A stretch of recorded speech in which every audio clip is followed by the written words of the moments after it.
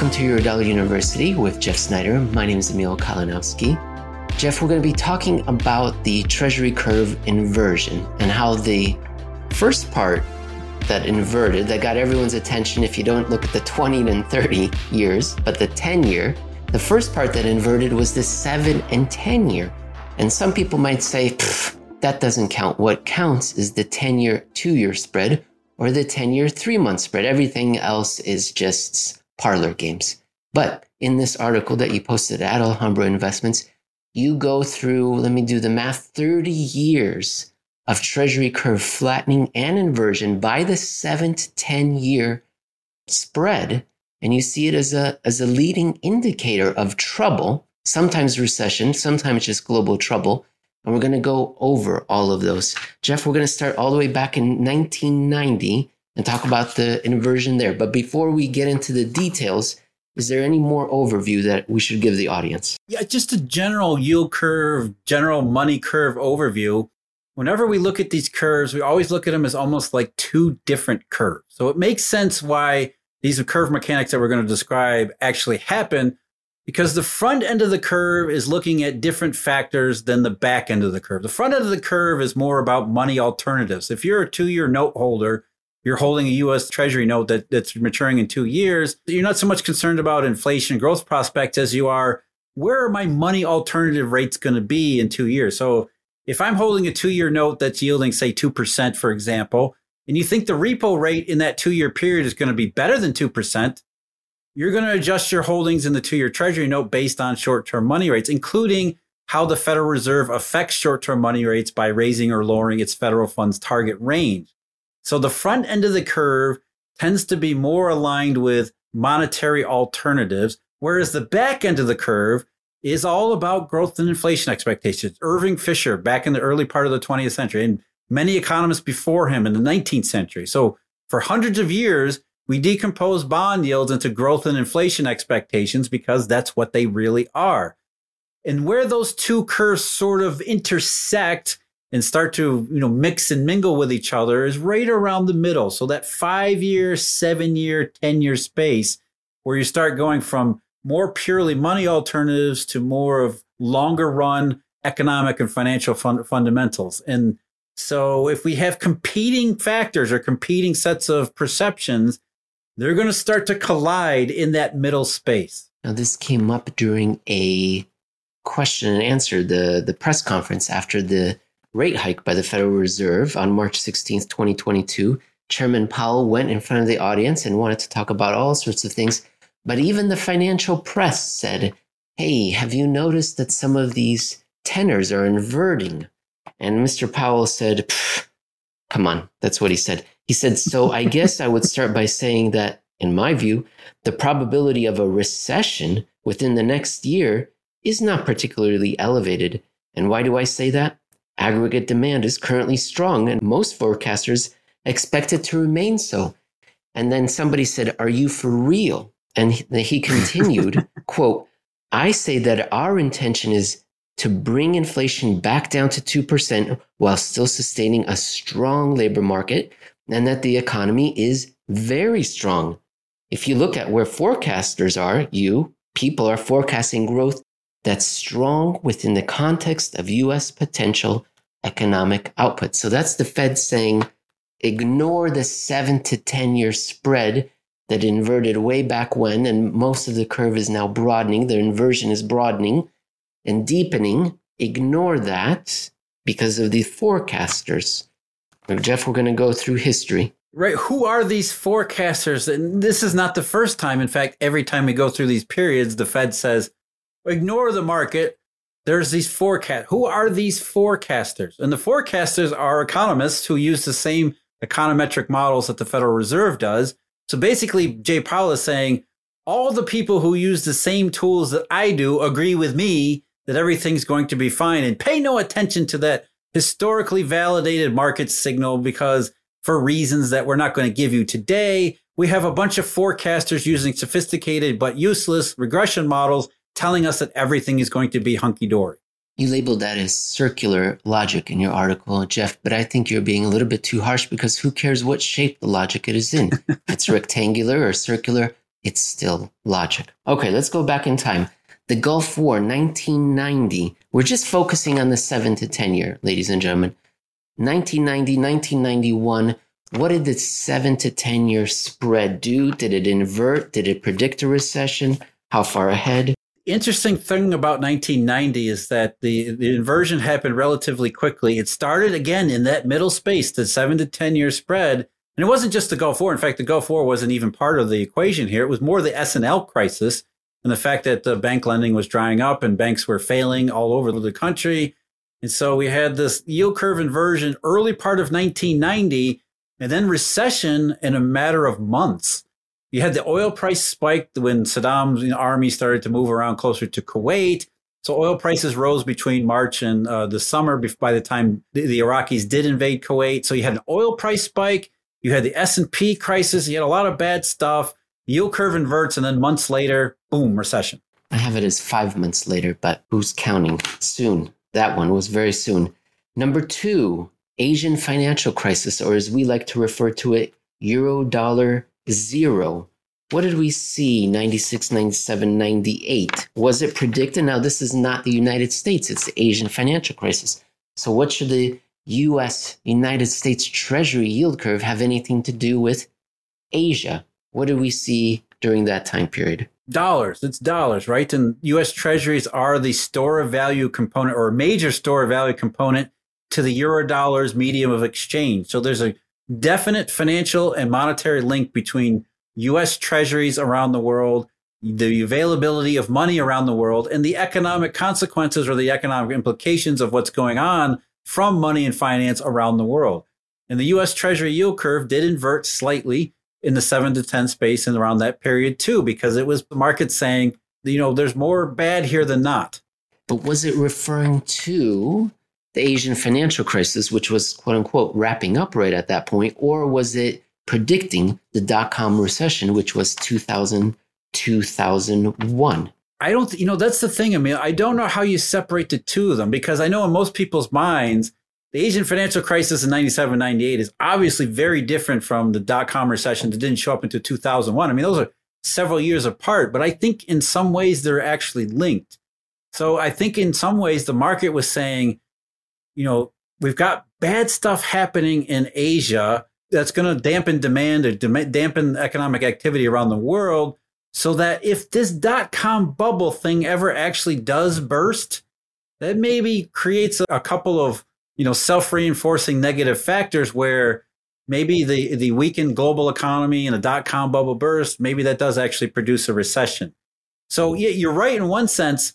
The yield curve in 97, 98 wasn't specifically about the United States economy. It was about global economic potential that was at that time more negative than not. And then in the 7 to 10s never really normalized during the dot-com, the height of the dot-com bubble, because I think the market was sort of like, stocks are going through we haven't seen stocks behave like this since the 20s.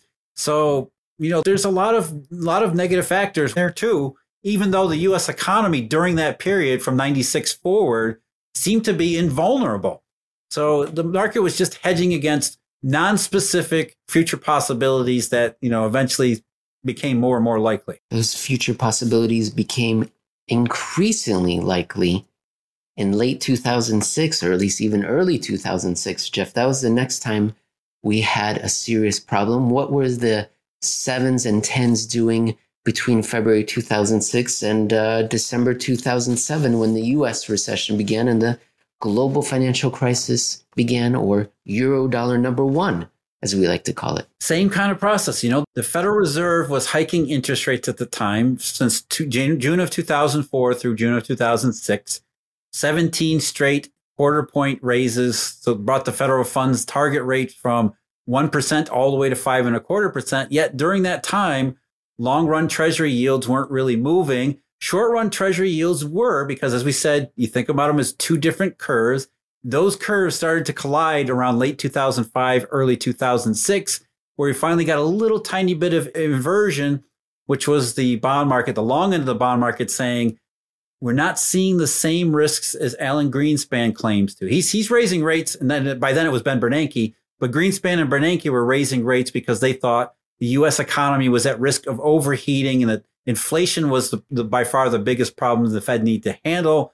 When the bond market, again, going back to like it was in 97, 98, 99, thinking ahead to, no, there's very different risks here than inflation. And those risks should be obvious to anybody who's at least walking around places like Florida or Arizona, where the housing bubble was in full bloom, reaching incredible excesses. So you can understand why long-run treasuries would sort of resist the short-run rate hikes that the Fed was trying to introduce because of wrongly assigning inflation as the biggest concern for the U.S. economy. So early 2006, those two messages collided. We had slight inversion. The market came back to it more strongly in late 2006 on into 2007. And then, of course, you have the worst result, which is actually steepening, but it's the wrong kind of curve steepening where short-term rates start to collapse faster than long-term rates do, which is the signal that this is it. The thing that we've been worried about and hedging against has finally arrived. Now, obviously, there's a clear break between what occurred before the global financial crisis and thereafter. So maybe we know the monetary system changed. Maybe this measure of the monetary system no longer works in this new era that we're in. And so now we're going to look at Eurodollar number 2, Eurodollar number 3, and Eurodollar number 4. Jeff, Eurodollar number 2, the European sovereign debt crisis 2011-2012. What did the 7 to 10 year spread do during that time period? Was it still a leading indicator? It was still a leading indicator, even though it never came close to inverting. It flattened out in a way that it shouldn't have.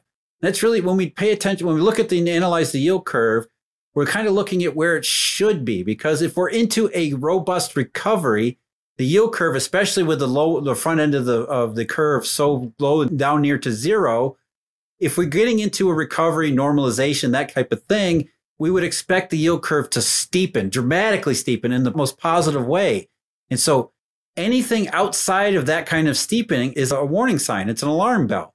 And in fact, the yield curve, especially in the 7 to 10 year space, had begun flattening as much as it did around the 2011-2012 period. It was definitely something to be concerned about. Eurodollar number 3, the BRICS bust up, as I like to call it.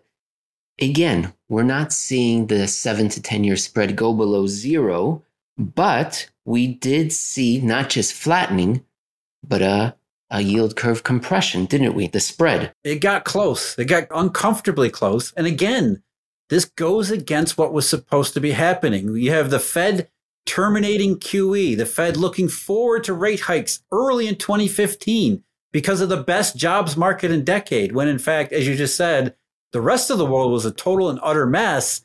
And even though the rest of the world, including China, was a mess, eventually that was going to hit the U.S. economy too, because this is a globally synchronized process. And the yield curve was warning throughout 2014 and into early 2015 when the 7 to 10 spread got very close to zero, very close to inverting. It flattened out to almost nothing.